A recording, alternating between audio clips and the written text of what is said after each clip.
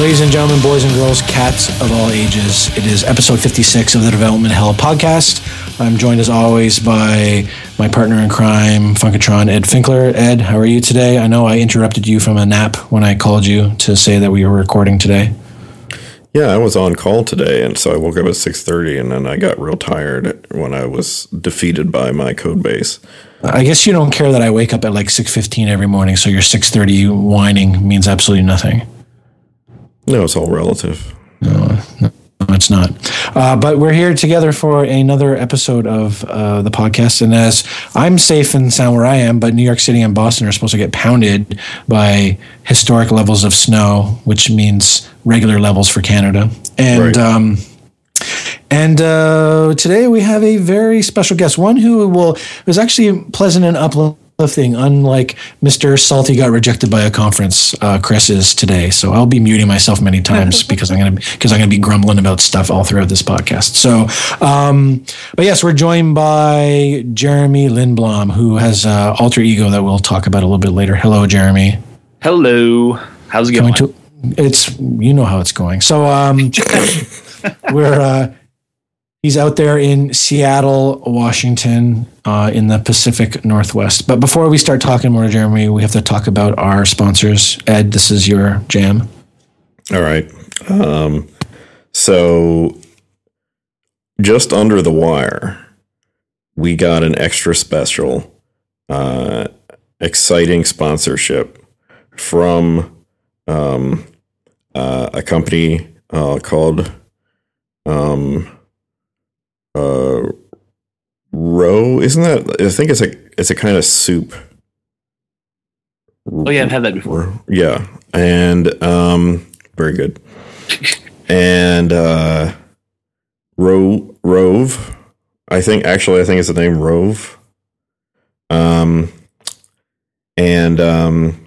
one of the things is that I did today, or actually it was yesterday, was we bought a new TV, and I looked at, that you have a selection, and they have like these really big sets. Like they always show off like the big 60-inch 4K Ultra HD sets and stuff like that, and the curved sets and things like that. And that's the stuff they sort of put in the center.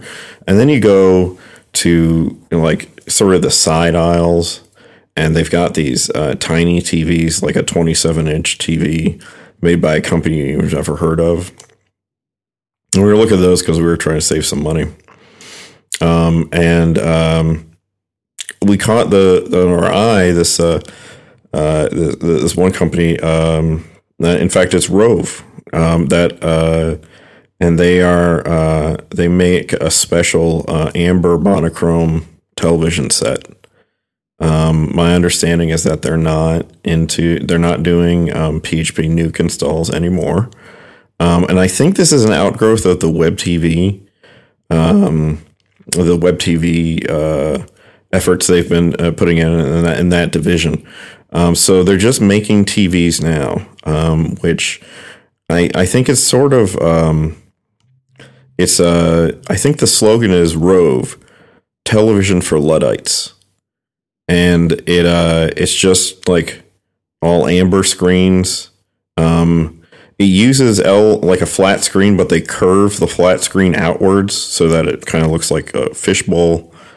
And it's all fuzzy and you can't really see super well.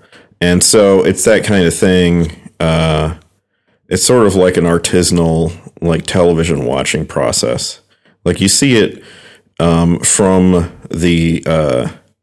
it's straight to your table TV.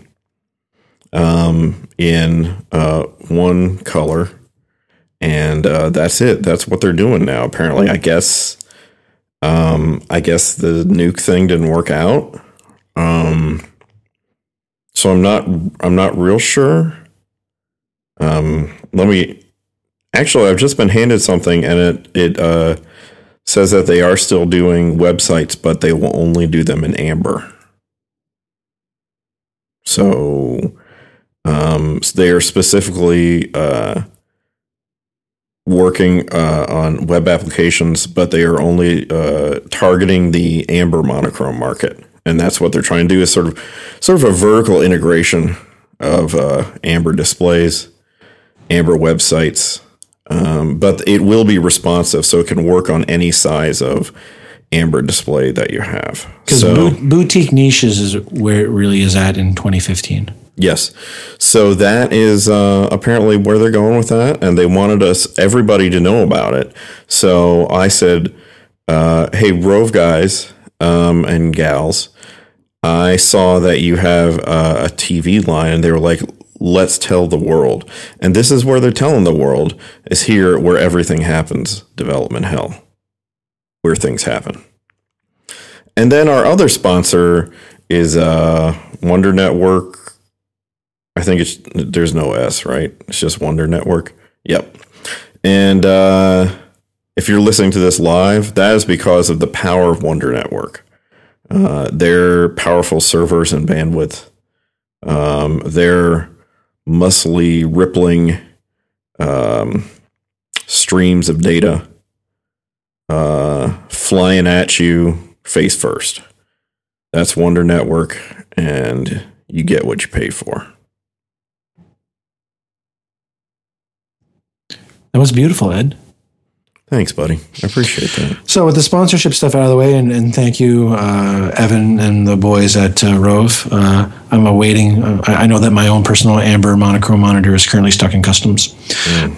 So I look forward to seeing it. But yeah, so let's get into it. We have a couple topics to cover. But today we're talking to Jeremy Lindblom, PHP developer extraordinaire. All around nice guy, nicer than I could ever be. And he's a lot nicer than you. I want to really emphasize that. The bar to be nicer than me is pretty low. You can just ask my kids. And but we're here to talk about a couple of things he has on the go. But the first thing is we always give our guests a chance to defend themselves before we get into it. So, Jeremy, why don't you talk a little bit about yourself before we start savagely ripping apart everything that you stand for? Yeah, fair enough. Yeah. I'm Jeremy. I work for Amazon Web Services right now, and I work on their AWS SDK for PHP. So I'm one of the lucky few that gets to work on PHP within Amazon. It's a lot of fun. And I'm also one of the organizers for the Seattle PHP group. So that's a lot of fun, too, to run that group over there. And that's, I don't know, what else do you want to know? Or do you want to start tearing me apart right now? Yeah, let's get right into it. So, so you work for Amazon now. So you work for the web service. Jesus Christ! Yeah, you work for the web services side of things. I haven't dealt too much with the SDK. So typically, like, what do you find your reaction when you tell people you work for Amazon, but you don't actually work on any of like the store side of Amazon? Instead, you're helping support the web services side of things. Do people treat you differently? Like, what's it like around Seattle when people find out that you work for Amazon? Do they like push you down into the street, or do they ask you, "Can I get a job there?" Like, kind of when you tell people that you work for Amazon, how do people usually react? Well, there's a lot of people that work for Amazon in Seattle, so sometimes they're like, "Oh, me too." That's one reaction I get. Right. Yeah. Most of the time, if they are not familiar with what Amazon Web Services is, when I try to tell them I work for Amazon but not Amazon, they just kind of give me a blank stare. Do you pack books in boxes? Oh yeah, of course. Okay, so yeah. that's their 20% days. Everyone 1 day a week has to pack stuff into boxes. Oh yeah, everybody takes a turn being on call. That's what on call is there. It's you have to pack. So how did you end up getting involved with the AWS folks? It's actually pretty cool. So I used to live in Phoenix area in Arizona, and I was working at a small web dev shop there called Synapse Studios. They're based out of Tempe, right across the street from Arizona State University. And I was there for a few years and got an email one day from an Amazon recruiter saying that they found my website looking for a PHP developer just by doing a Google search. So my website at the time apparently showed up, and they asked if I wanted to interview with them. I said, why not? And it progressed from there. So I got had to go through 2 phone screens, and then they flew me in for a day of interviews. And apparently I did well enough to get accepted there. And then convincing my wife to move to Seattle was pretty easy because, let's see, I think it was right after we got married. We were talking about, hey, if we weren't living here, where would we live? And she said, well, I'd want to live in Washington if we weren't living here. And so it wasn't too hard to convince her to move to Washington. Did she mean Washington, D.C., though? Oh, well, I don't know. She wasn't too specific on that. So it turns out she wanted to live in the nation's capital, and she's just too polite to say otherwise to you, Jeremy. Just following her husband wherever he goes. So that's how I ended up there.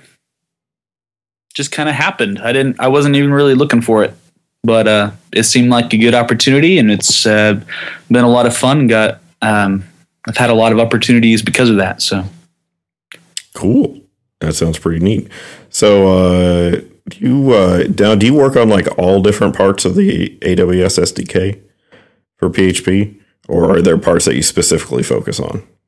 So it's really only me and Michael Dowling, the Guzzle guy. That's right. And I'm going to interrupt. I gave money to Mike because Guzzle is so awesome, and everybody listening who's ever used Guzzle should throw some money his way too. He was really, really surprised by that. He was like, whoa, that's never happened before. That's really cool. That's right. Nice. I bought him a book.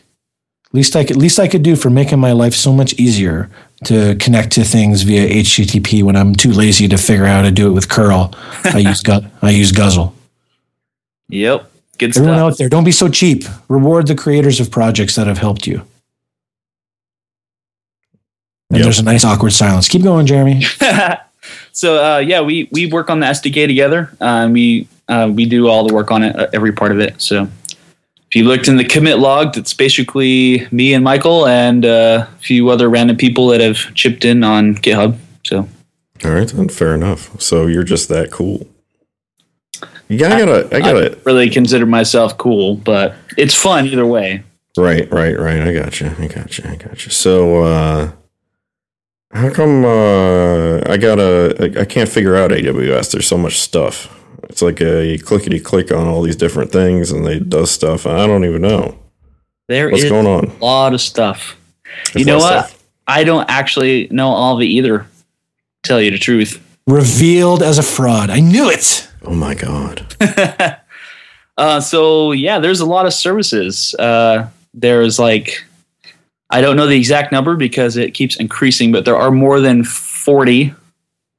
I know that. And they all do different things. Mm-hmm. I don't know how all of them work. Not even close.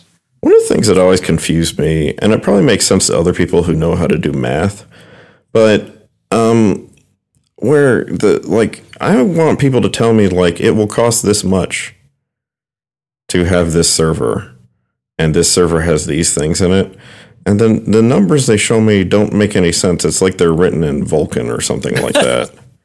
And so I'm like, how much is this going to cost? I don't understand. I don't know. I don't get it. I just don't understand. Maybe it's just not meant for me. Other people seem to love it a lot. I don't know. I use it. That's where all my videos are stored up on S3. So, a lot of people, I remember when I worked at Moontoast way back when, and I poured one out because Moontoast is no more. And with Ben Ramsey, everything that we did was up in Amazon's cloud. So we were all into it. And I agree. There's a lot of pointy and clicking going on. And over time, Amazon, it seems like clockwork, once a quarter, something new gets added on. It's, they had the MySQL stuff, the managed stuff. Now they have Postgres, and now they have what's it called? Glacier, the ones at the long-term storage. That's like SneakerNet speed to retrieve stuff off of it. They just have guys with zip disks, like a giant warehouse of that. Yeah, and they hop into a Prius and they drive somewhere across the country in a Prius with your data on the zip disk. It'll be there in 3 days. Oh, they got to be really worried about the click of death, though, whenever that happens to one of those drives. So I guess they just call someone up and says, better unplug the second Prius. We had a drive failure, and they hop in the car and they drive somewhere else. I think, a lot of the it feels kind of, I mean, it's better than it used to be. It feels sometimes disjointed between what all the services do. And that's because the way that the company is organized is very disjointed on purpose. So that people can, work in small teams, build things quickly, iterate on them, and not have to really care about what other people are doing. And so there's some really great advantages of that. And of course, there's also some disadvantages too. But it's the way that Amazon's done things is very service oriented, both, internally and then of course externally. Sure. Yeah. I had a point I was going to make and then I forgot what it was. Never mind. So how often have you interacted with the big head honcho, Mr. Bezos himself? Never. No, never even met him? No, not personally. I mean, I've gone to kind of like our big company meetings and, seen him there, but I've never talked to him. I don't even work in a building that's even very close to where he would be anyway. So I have other friends that run into him occasionally because they work in the same building, but I'm kind of across town from there. Do you there's two guys on your team, you and this other guy, whose name I've forgotten already. Mike. And do you guys have to take turns like riding the bicycle to power the generator? Oh yeah, definitely. I figured they put you like in a shanty or something like that. Yeah, no. Yeah, it's a Schwinn bike. That's nice. To Nice. The power grid. We just like pretty much we just switch off every other day. I would have thought for sure they would have had like a hipster fixie custom built one for you guys to ride on. But a Schwinn, that's pretty sweet. Yeah, that's nice. That's nice. Holding true to the roots. That's pretty good. Did you get a Fire phone? I didn't. No, I'm pretty hooked on iPhone. Yeah, I think everybody else is. There. Yeah, I think that's the part of the problem. Oh, my daughter has a Kindle Fire tablet, and it's been really good for her. I like the tablets. I was making fun of the phones. Yeah, I know you're making fun of the phones. You don't have to be like that. No, I don't. No, it's fine. I don't know. Maybe the phone is okay. It's just, I guess not a lot of people bought them. But what are you going to do? Yes, they still sell a lot of books. That's really where you go to Amazon. Is just about books, right? I don't know. This is one of the things that's a big difference between Amazon in the U.S. as opposed to Canada. You have Amazon Prime in Canada. You're basically just getting a deal, prepaying for a deal on shipping, because all the other awesome things that you get from Amazon Prime in the U.S. you do not get in Canada. We don't get streaming movies. We don't get audio. Don't get the ability to buy MP3s from Amazon in Canada, which sucks big donkey dicks as far as I'm concerned. We get lots of cool stuff, and it's pretty awesome. So you can give some of that feedback to your manager about how sucky Amazon Prime in Canada is. No, don't try to dodge it, Jeremy. I know you're hooked in.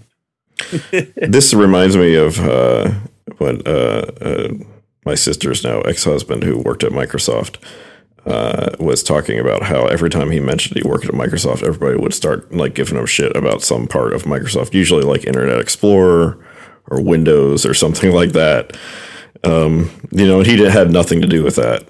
He was like a SQL Server consultant or something like that. Yeah, I feel him there. I get the same thing. So, but that's what basically this episode has turned into is let's yell at Jeremy. And the airing of Amazon grievances dumped into Jeremy's lap. Yeah. But no, that's not fair because Jeremy doesn't have anything to do with that. He has the fun task of maintaining an SDK for a dying programming language with many security holes in it. So it's got to be better than packing books.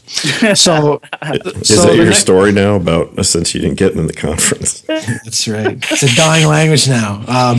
But speaking of conferences, another reason, actually, the timing ended up pretty much perfect for it. That you are getting a PHP conference in Seattle up off the ground, but you're doing it in a way that I've never seen any other conference approach it. You're using a Kickstarter. So can you run through it for me and Ed, like what led you to the decision to use Kickstarter for this? Gotcha. Yeah. So as part of the Seattle PHP user group, and then being able to being able to, as part of AWS, go to lots of conferences over the past year. Putting one together in Seattle area has just been kind of something I've been wanting to do for the last year, because there's really nothing in that region of the States. And I think every other region's covered now with conferences. So I wanted to put that together. But bootstrapping the event the first year, it was a lot harder than I anticipated, actually. So I've seen people have success with Kickstarters for things like, the various elephants that have been coming out. And so I thought it would be a good way to kind of just kick off the fundraising for the conference and use it really more as a promotional tool than, the chief money gathering tool. But yeah, I've never seen anyone do it either for an event. So we'll see how it works out. Nice. Well, now we're getting an echo. That's weird. I'm so confused by it. I don't hear it. Really? Whose fault is it? Do you think it's I hear Chris's fault? it. No, it's at your end because I had my mic muted while you were talking. So it's at your end, buddy. Are you talking to me? Yes, Edward. Is it? Do I have it now? No. Well, that's weird. Do you have it now? Nope. It's going away. Transient That was an echo. exciting. That was an exciting part of the podcast. All right. Well, good night. Well, so I wanted to say that first off, that I think we are proud at the Development Health Studios to have to announce that we are a community supporter of the Pacific Northwest PHP Conference. That's right, Jeremy. We're tossing some money your way. And yeah, so that I think means that we are the official podcast now. Is that correct? I will neither confirm nor deny that. Time to request a refund, Ed. All right, I need to hit. I think I hit the delete button. Is that Guys, we're going to try and get me in trouble tonight. yeah. So for $100, we expect both Ed and I to be flown in business class to do a live podcast as the opening keynote for the conference. Yeah, that's. that makes sense. I think it makes financial sense because $100 is $100. I mean, it's a non-trivial amount of money. Yeah, that's true. I should be able to get 2 first-class tickets. Not on a plane, though. Yeah, it'll be. We could Amtrak it. That'd actually be kind of epic, Ed. I think about it. You and I on a train across half the U.S. That'd be kind of interesting. Wasn't there like a movie like that, Midnight Express or something? No, that's a very different movie. Because I've never been to Turkey. Anyway. Yeah. Oh wait, I have to. I like trains. I ride a train every day. Yeah, don't you have, if I remember, like a 16-hour commute every day? 14.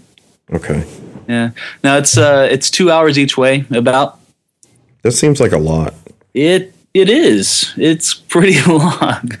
I'm used to it now. I mean, I definitely wouldn't do it if it was driving, but most of it's the time is spent on the train, so I can kind of just chill and work on stuff or read or something.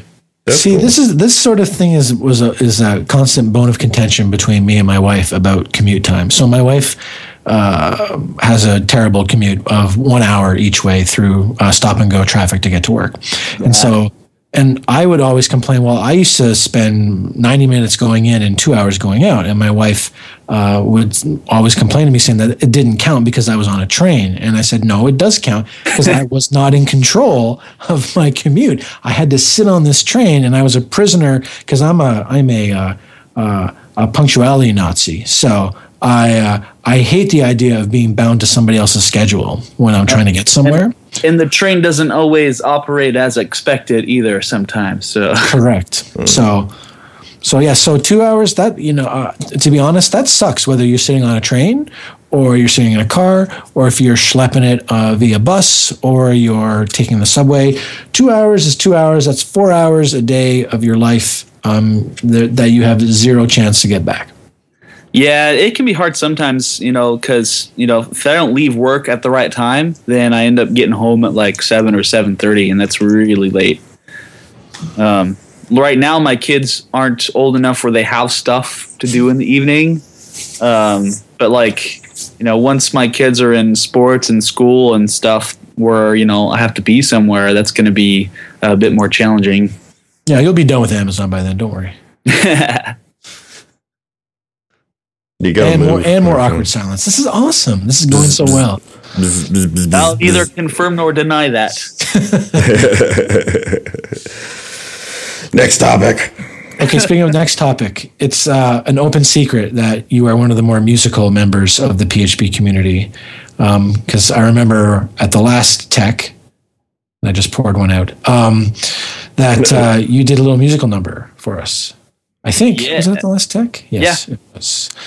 So, PHP Bard, that looks like that's been a lot of fun. Not as much fun as me participating as part of PHP Drama, but PHP Bard, because I don't do PHP Drama anymore because it was just getting too easy. So every day I had source material and it just got old and tiresome. But PHP Bard is very, very different. And so what made you decide to kind of come up with the PHP Bard persona?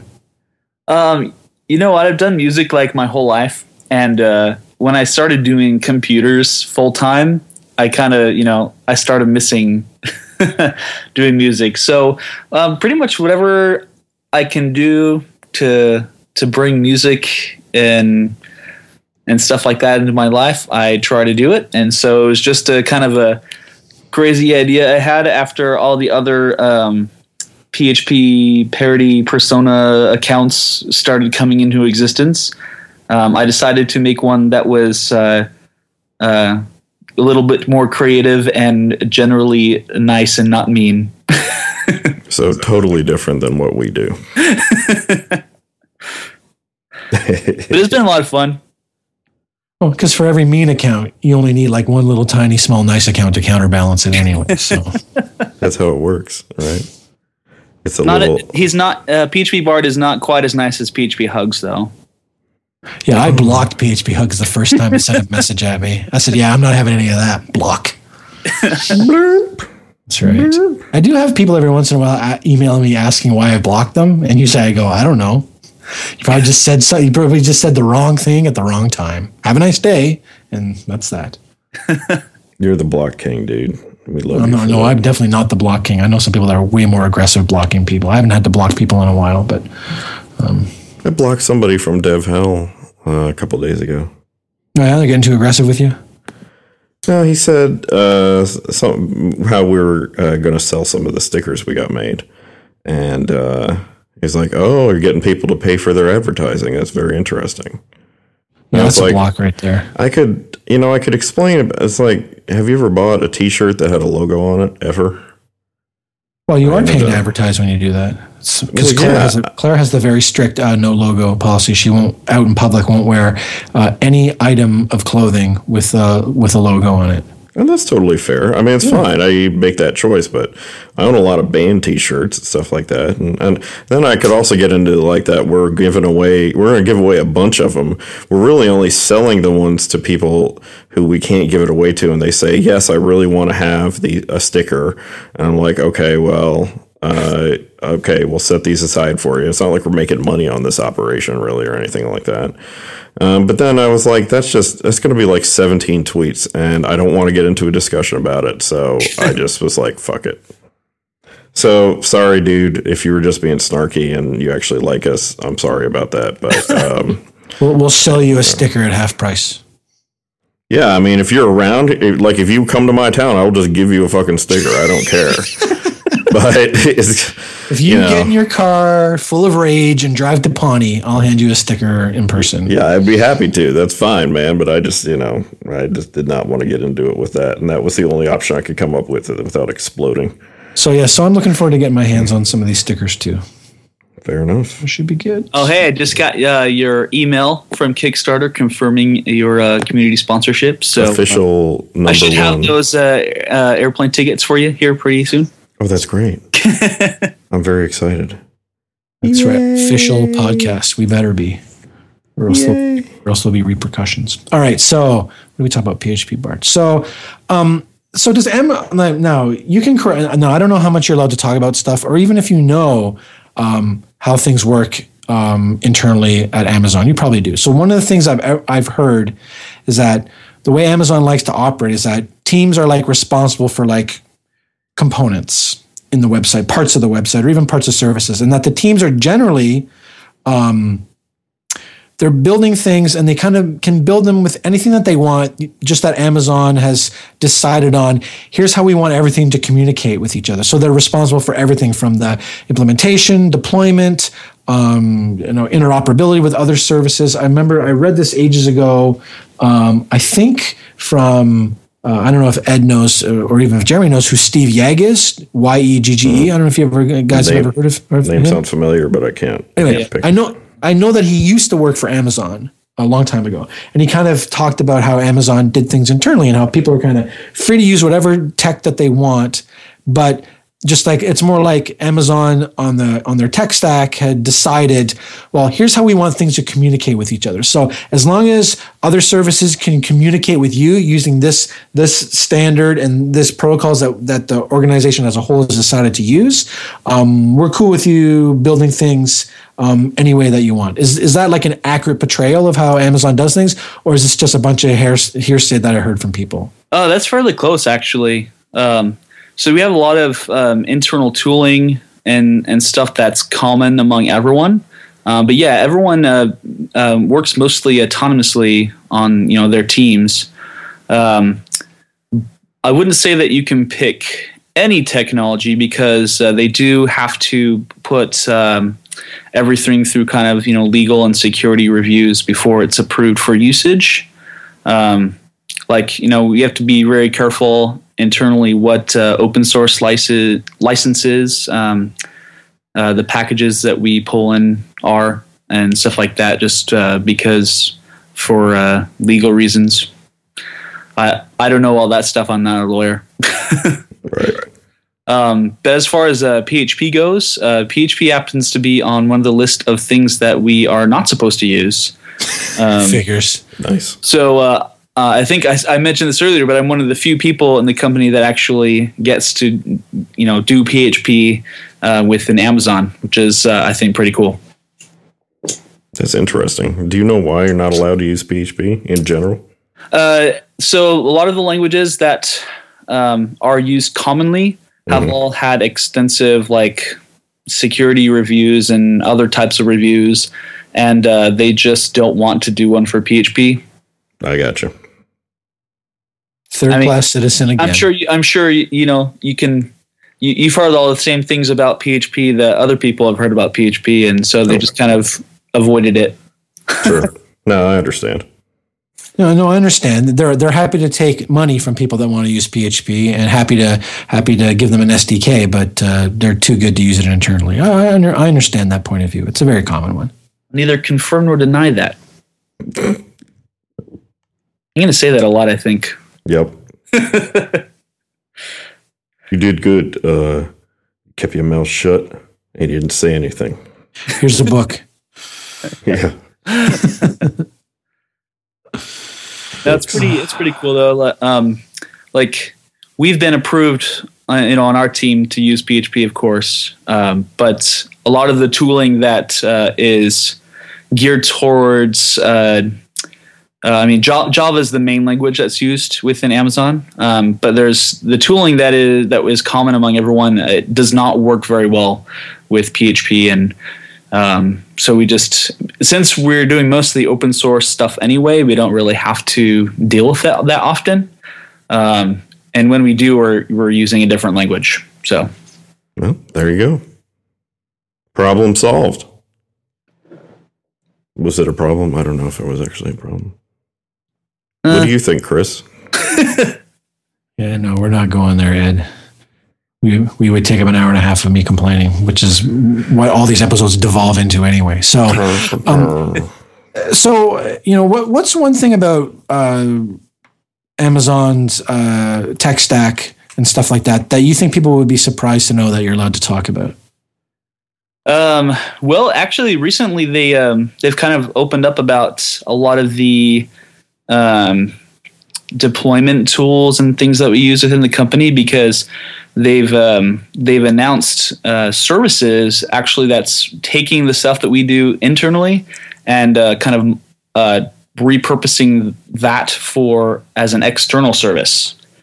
So at the last reInvent conference, which is in November, they announced three AWS services called Code Commit, Code Deploy, and Code Pipeline. And they happen to all kind of correspond to tools that we use internally to do our stuff. And they're now taking those and making them external. Because that's what I've heard, that a lot of what Amazon has put into their web services and cloud offerings are things that Amazon used initially internally, and then once they were proven to be useful and reasonably stable, they said, well, why not? We can start offering, why not start offering these things to people outside the company? Yeah, totally. It's like that's how AWS started in the first place. Is they were running Amazon.com, and Amazon.com, of course, has to be highly available, highly reliable, highly scalable. And you're like, hey, you know what? We come up with some pretty good ideas on how to do this stuff. I wonder if we can offer this outside of the company too.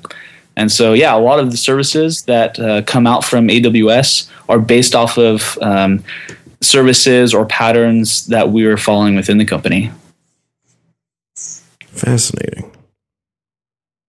Do you ever think that, I guess the idea is that you can do such a good job at it that no one else is going to do that stuff as well as you are. I was kind of thinking about the idea. It's like, I mean, it's not a common thing to be like, let's give away our processes and allow other people to use them, right?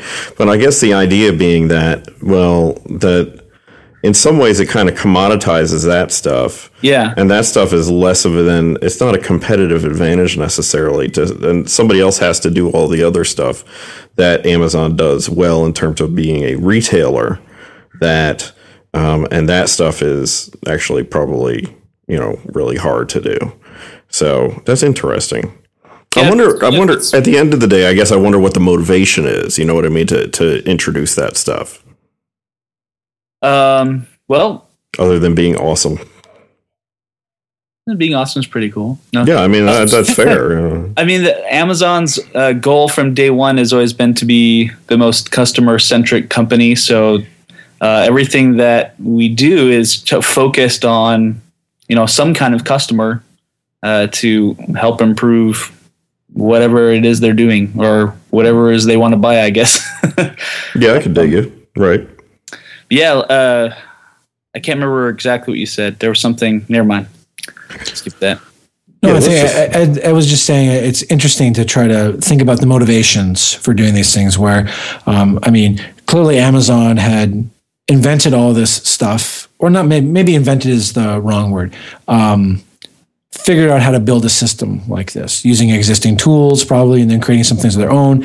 And just interesting to kind of wonder what their motivations were for making this available to others, because clearly it's a competitive advantage for Amazon itself to have a highly available, highly scalable system in place so that people, when they go to buy stuff from Amazon, they're not getting screwed over because somebody there doesn't understand how to scale. So the idea of then turning around and making that something that they can sell, I think probably initially was a very risky move. I mean, now of course, over the past, X number of years now, it's kind of like, well, the cloud seems so obvious and VPS and all that other stuff seems obvious. But back then, Amazon literally took a risk in saying, we think that this is something that other people want. And then not only that, but they were very smart how they went at it and used their own marketing smarts and created a demand for it as well by saying, look at this thing that we have. You need to be able to do this too.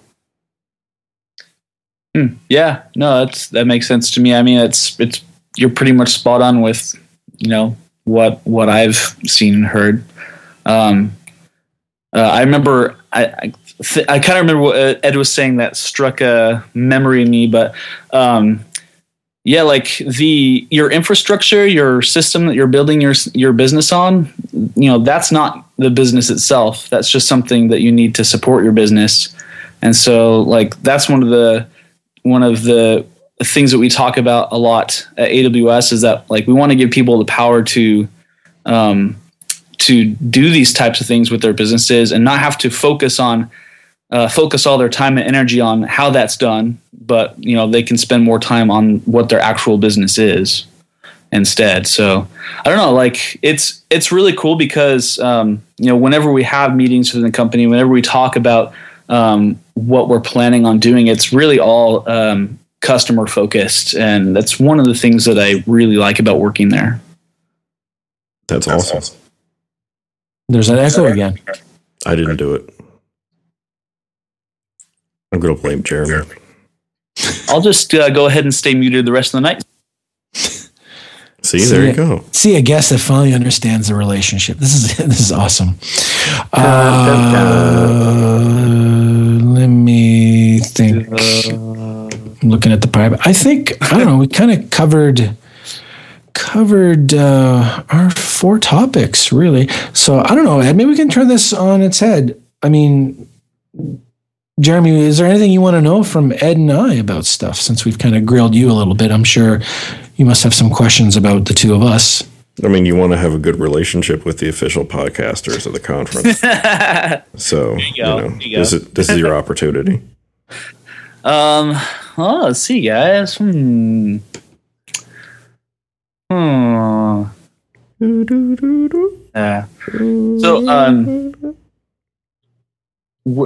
I forgot. Where do you work again, Chris? So I work for the sponsor that Ed so eloquently butchers every episode. So I work for Rove. Oh, okay. So I work with Evan Curry and gotcha. And that's a new development, right? Because I remember that you were at Synacor or something earlier. Okay. Until the end of the summer, yeah. In end of July, I left Synacor and hooked up with Evan and the folks there. So it's been going good. I'm enjoying my 4-day work week, and although these days I've been working on carpal tunnel syndrome with all the slicing and dicing of text I've been doing. For this humongous PSR2 refactor that I've been spending the past, almost a month working on, I think. Thousands and thousands of files I've had to change, and so it's been interesting because I've been using a lot of automation to kind of search and replace for things, and then have to run everything through a linter and the PHP code sniffer to look for anything that I missed. So I'm kind of in that. I'm definitely in the home stretch where I'm down to like just looking for the vast. Actually, maybe this is an interesting topic to kind of go over a little bit. So when I mention to people that I'm doing the PSR2 changeover, most people seem to think it's just something as easy as, well, just run the PHP code fixer on it and it'll fix everything. That's only half the problem. So the problem isn't that's it. Just that one commit done. Yeah, sure. If only your test will pass, I'm sure. Yeah, the test. What a joke. Anyway, so part of the problem too is that not only do we have to fix the code over, so stuff like indentation and spaces instead of tabs and worrying about line lengths and all these other things, just that are all in an attempt to enforce kind of a consistency in how the code looks. Because I could literally start looking at code and know who had worked on a particular section because I learned to recognize unique styles of the different developers. No, really, I could look and say, yep, so-and-so. And I would scroll up to the comment at the top of the file. And I'm like, yeah, that's so-and-so. I figured.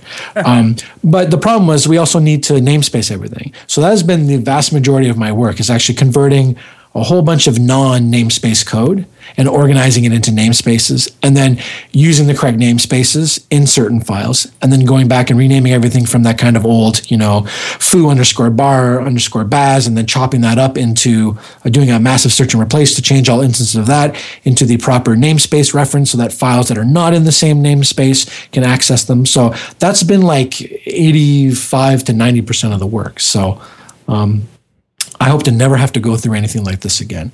And I've often wondered, PHP, I don't know about other languages, but it sure seems to me that PHP spends a lot more time enforcing these kind of code standards than a lot of languages do. So, I mean, I've never heard of like coding standards for Ruby. Now, I know Python has one for sure. PEP 8, is that what it's called, Ed? Because I know you did Python for a little bit. Yeah, PEP 8. And PEP 8.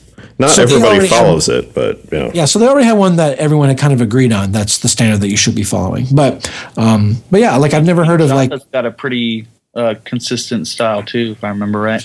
right, but aren't they kind of taught that from the beginning? Like when you start learning Java, you kind of learn like that Ruby stuff. and Java. There's like kind of really only one way to do it to begin with. right. Whereas PHP had like 100 different ways. So yeah. Yeah, I think that's part of it. Yeah, I don't know. I haven't heard that come up in Ruby very much. But, I mean, you can just do lots of stuff in PHP to format things really differently. I mean, because you could just, like, I don't know, maybe I'll write everything on one line, Or, I don't know. So I can kind of see it. Maybe I'll start every line with a semicolon. Oh no, that's JavaScript. People defend JavaScript. Oh, it's so annoying. So that's what I've spent basically the last like month, almost 6 weeks, going through our PHP code base and just converting everything over to PSR2. So it has taught me the importance of recognizing opportunities for automation. So if I found myself doing something manually multiple times, I would stop and say, okay, how can I accomplish this task in an automated fashion? So I found myself using a lot of pipes on the command line. So finding something, then piping it through Perl and applying a regular expression to it, and then going through all and finding all instances of that. I spent a lot of time using macros and things like that in Vim. So as I was doing very common things, like I did this. Oh, what was I doing? Oh, I had to go through a whole bunch of scripts that were so horribly written and were so old that it wasn't going to, and so infrequently used that it wasn't going to be worth the trouble to like PSR2 it up.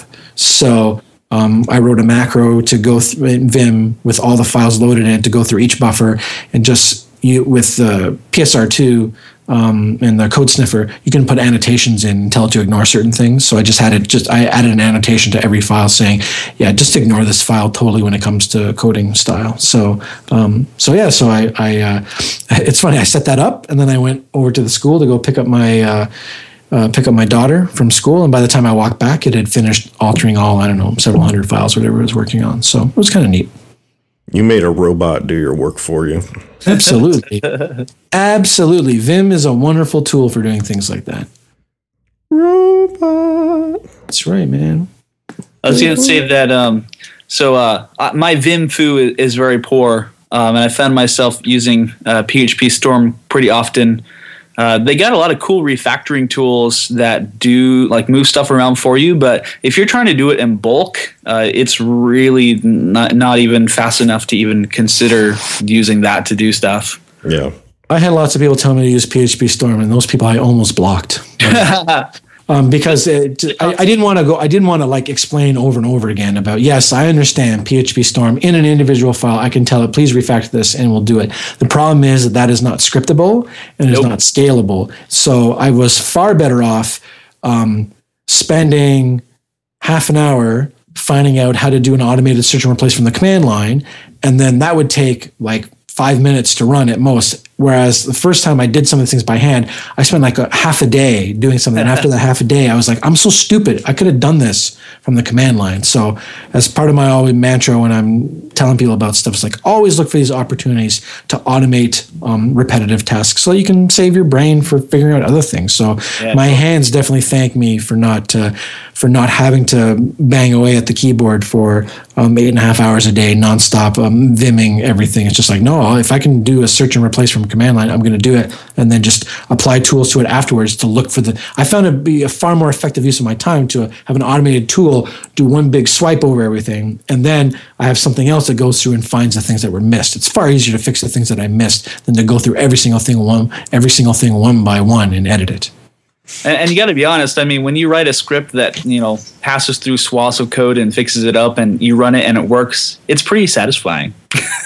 Yes, it's very satisfying. Absolutely. So that's what I spend my days doing, hacking and slicing on PHP. So, do you have any more stuff to tell us about how awesome the conference is going to be? Here's your you got a pitch moment on the official podcast.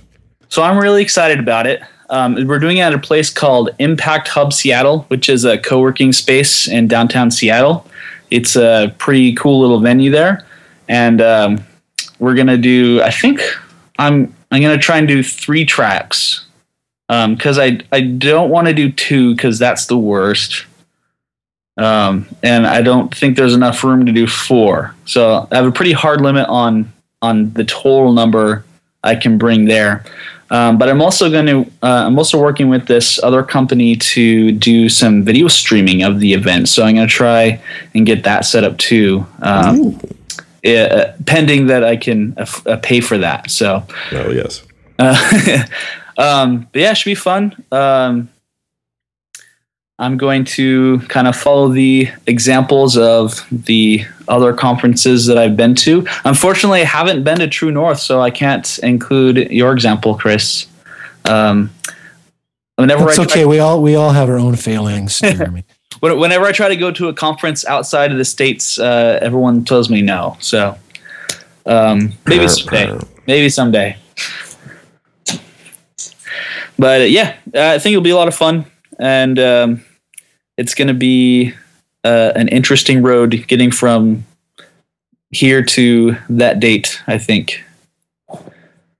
What do you think, Chris? Well, I mean, I know that beforehand, before we started recording, we were talking a bit about conference organizing. So, yeah, I mean, I can only speak from my experiences. My experiences have been that things have gone very, very smooth, and I think part of that was Pete and I and Vic, now that our other organizers on board with us, we had a very burning desire to offload as many of these critical things onto trusted third parties as we could. We had no desire to be control freaks about it. So it's like, if there is somebody out there that we feel we can trust who can handle this part of the conference for us, we are more than happy to hand it off to them and get them to do it. And really, except for like, 1 or 2 minor things, we haven't had any, haven't been really disappointed too much with the decision to do that. I think I think one thing where we did err on, and maybe this is a cautionary tale for you, is the use of volunteers. One year we had too many people, and I'm trying to think of the correct way to put this. So they weren't doing things at a level of quickness that I was happy with. And so at some point, most of them I just outright dismissed and said, we don't need you. You can go, just thanks for coming. You can go watch whatever of the sessions you want. Feel free to help yourself to lunch, but I don't need your help anymore. So, so a cautionary tale on keeping the number of volunteers low. And also, I mean, perhaps this is just me wanting certain tasks done a certain way. I'm big on trust. I want to trust that when I give someone a task to do, that they're going to do it in a way that I will be happy with the outcome. So, I mean, maybe you're not as big an asshole about those things as I am, but a little thing. If you have volunteers, keep the volunteer numbers low and make sure you can trust the people to do the stuff that way you want it done. Cool. All right. Because you definitely need volunteers. You'll definitely need volunteers to help you out with things. Yeah. Room wranglers, people helping others get registered, things like that. So those things are all extremely valuable. But I had some issues with a few volunteers. So I was like, I don't need you guys anymore. I can do this job that the 3 of you people, I almost said some other word, couldn't handle. I can do it myself and do all these other things at the same time. Thank you. Just call them out by name. Come on. No, I'm not going to call them out by name. All right. Okay. That's fine. That's what Reddit's for. You need to have like a $10,000 speaker dinner. I think that's part of it too. Oh yeah, speaker dinner. Are you doing one of those things? Yeah. Excellent, because I know I haven't heard any complaints about the speakers dinners that we've done for True North. So, but it didn't help that Jacques Woodcock was helping himself to a bunch of expensive booze when we were there. But he did. My wife even commented, "Did you see all the things that Jacques drank?" I'm like, "Yeah, I don't care actually." So, they like got like all of our orders wrong. Like they cooked all of them wrong. Did they? Wow. See. Yeah. Well, what am I going to do? It's like. Well, you see, the thing is, you tell me these things, and if we have enough complaints, then we're like, well, we're going to go somewhere else for the dinner. Well, I figured you'd want to know. Yes. Eventually, but like that night, what was I going to do? You know what I mean? Well, you just tell me afterwards, and it would have been cool. Yeah, well, I'm telling you now. Now, right when I can do something with it. Thanks, Ed. We can do something about it for next time. That's if you're going. I'm the official podcaster of True North PHP. Are you going to pull that card for another conference too? What is this, huh? Yeah. Last I checked, I didn't see DevHealth. I didn't see DevHealth throw any money at the conference, so I don't know about the official podcast thing, Ed. Yeah, that's a good point. Come up with something there. Oh man. So I don't know. I think we've kind of gotten to the end of this episode. I don't know. Anything else you want to go over, Ed? Well, we got a new follower on Twitter. Let's find out a little bit about him. It's probably him because it's pretty much all dudes. Randy L. He's a web developer at Voltage Advertising and Design. And he's got some pictures of his kid. I like that. And I think some retweets from the North Korea here. So that's cool. I don't know. Looking good. Retweets from North Korea? What does that mean? Well, it looks like it's got a retweet here. It looks like it's some people got Kim Jong-un and looking at a guy using a computer. Oh, I've seen that one. Yeah, just checking it out. Interesting. Yeah, it's good times. Good for everybody. Good times. Yeah. So I think this has come grinding to a halt. All right. Well, shout out to Randy L. So shout out to Oh, hello, Elo Theth as a non-dude. Hello, dudes and dudettes. I didn't say everybody. It's just like disturbingly high numbers. It tends towards the sausage party end of the gender equation. Yes. But we love you anyway. We love you anyway.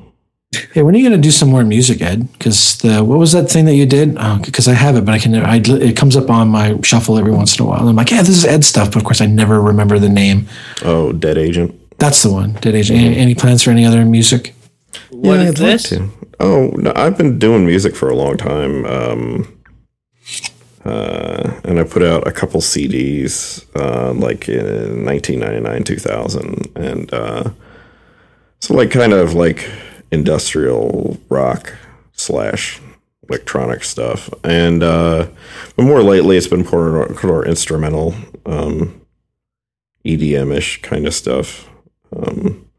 But not so dance oriented. And yep,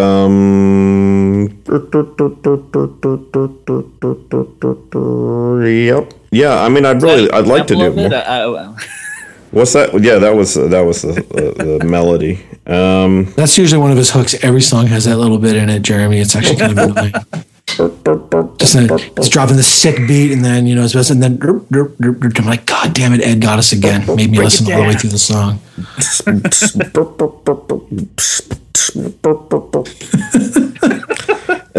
So yeah, I'd really like to. It's just if I didn't have a job, I think I'd work it out real well. I think maybe so. If somebody could just pay me to do that, I'd be all right with it. That sounds like an Indiegogo campaign right there. Yeah, I have a feeling that might not go over as well as some other ideas I've had. You could do like a year of mental health music or something. I'm sure you can make it work. Oh yeah, that reminds me. How's all the data gathering from last year? It's crazy as ever. Oh yeah, crazy as ever. Crazy. You have like a new talk that you're putting together. So it's going to be at Pi Tennessee is where I'm going to give that as a keynote, so I'm going to talk some about some of the things that we found from the survey, and how things kind of break out in terms of what we see in the workplace in tech, and sort of how what people think about mental health and how they feel if it's the workplace is a safe place to talk about that, how it impacts them. And the idea with the talk is try to sort of move things in a direction of, what are, hopefully at the end of it, what are things that you can do in your workplace, like actionable things that you can do. And I think like so I think I'm probably going to have more stuff as we go. My talks always kind of evolve. But that's really the idea of where I kind of want to go with it. So it's going to be kind of like the talks I've given before, but I think there's a little bit less emphasis on personal story and more about, what information do we have? What are actionable things that we can do? So that's the idea. Cool. And I don't know if you told Chris, but Ed came to Seattle last year. I think it was April, and was able to give the talk to our group there, which was really cool. So yeah, Ed couldn't stop talking about it when he went. Yeah, I remember. That was the longest version because I didn't have a time limit, so I just jabbered and jabbered and jabbered, which I'm sure everyone appreciated. And my wife appreciated it. So yeah, she's awesome. She doing well, I hope. Yeah. Okay, good. Yep. I'm glad to hear that. Well, she was pregnant for most of the year, which seems to kind of level out everything. So okay, that's okay. Fair enough. She's doing good. Yeah. Yeah. Right on. And I knew so it was not that long ago that you had your newest family edition. The end of October. Our third kid. There you go. Nice. Gotta like that. Very cool. Chris, are you still there? Yeah, I'm still here. Okay, this is a little love fest right now, so I feel left out. But no, I'm super excited about your conference. I think that'll be really cool. So that means that you have to accept a talk that I want to give, and I think that $100 just greased the palms. I think we're in now. Nervous laughter. All right. That's not my nervous laughter. My nervous laughter is like, ha, ha, ha, ha. Now he's trolling us so If you hear that one, then you know. Well, let's see, what time is it? It's 10:24. Old men need to go to bed. So I believe this has been episode number 56 of the Development Hell podcast. Jeremy, thanks so much for coming on. Thanks for having me. We should thank our sponsors too. It was good. So we'll get to it. Just hold on. I didn't know. I just thought it'd be cool to talk a bit about Amazon and some other stuff, because Amazon is a very interesting company that relies heavily on tech, but tech is not its main business. So it's interesting to see a very customer-driven company that's using tech to try to fulfill all their customers' needs. So, Ed, you want to go on about the sponsors? I think I got 2 words for you. Amber monitors. Right, that's Rove. And what's the second 2 words for our other sponsor? Rippling Data. That's a Rippling Data. That's a good one. We'll have to tell Paul that one. Yes, Wonder Network, Rippling Data. Yeah, we'll have to tell him because he certainly does not listen to this term. He never listens. He loves to come on and talk when we have him on, when he's had a couple of drinks, but he never comes and listens. Mm-hmm. So thank you very much to our 2 sponsors, Rove and Wonder Network. So as always, you can find everything that we've done on our website at devhell.info. We encourage people to sign up for our mailing list. There's a link on the website so that you can get notified. And if we can get up to, what are we at now, Ed? We're at somewhere in the hundreds, right? So of what? Of people who are on the mailing list. Not as many as I want to be on that mailing triple list. Digits. We're in triple digits. Okay, so are we at 200 yet? I don't think so. Okay, so when we get to 200, we're going to start doing some special things for just for the listeners who are on the mailing list, giving them a little bit of details and other special things. I have some ideas, and I've been talking about a few things, but we're going to figure some things out. Some way to reward some of the more loyal listeners who are willing to give us their email address. So also, we now have stickers, and as soon as we figure out a good way to sell those to people, we're going to put a link up on the website, so you'll be able to, if you want to support our efforts by buying a sticker, we would greatly appreciate it. So we will figure out a way. Just join the mailing list. There you go. Well, past guests are exempt, so sorry, Jeremy. Get out. That's right. We'll filter you out. Don't worry. So I have links on there. You can also listen to the podcast via iTunes. If you do listen to it on iTunes, please rate the podcast and provide us with some feedback, things that you like, things that you don't like, so we can always try to make the most enjoyable possible show. I know Ed and I usually have lots of fun doing this, but we also want to make sure the listeners have fun. You can find us on Twitter at dev_hell. You can find me on Twitter. I'm Grumpy Programmer without the U. You can find Ed on Twitter as Funkatron with the U. As always, thanks so much for listening, and we'll talk to you all soon. Good night, Internet.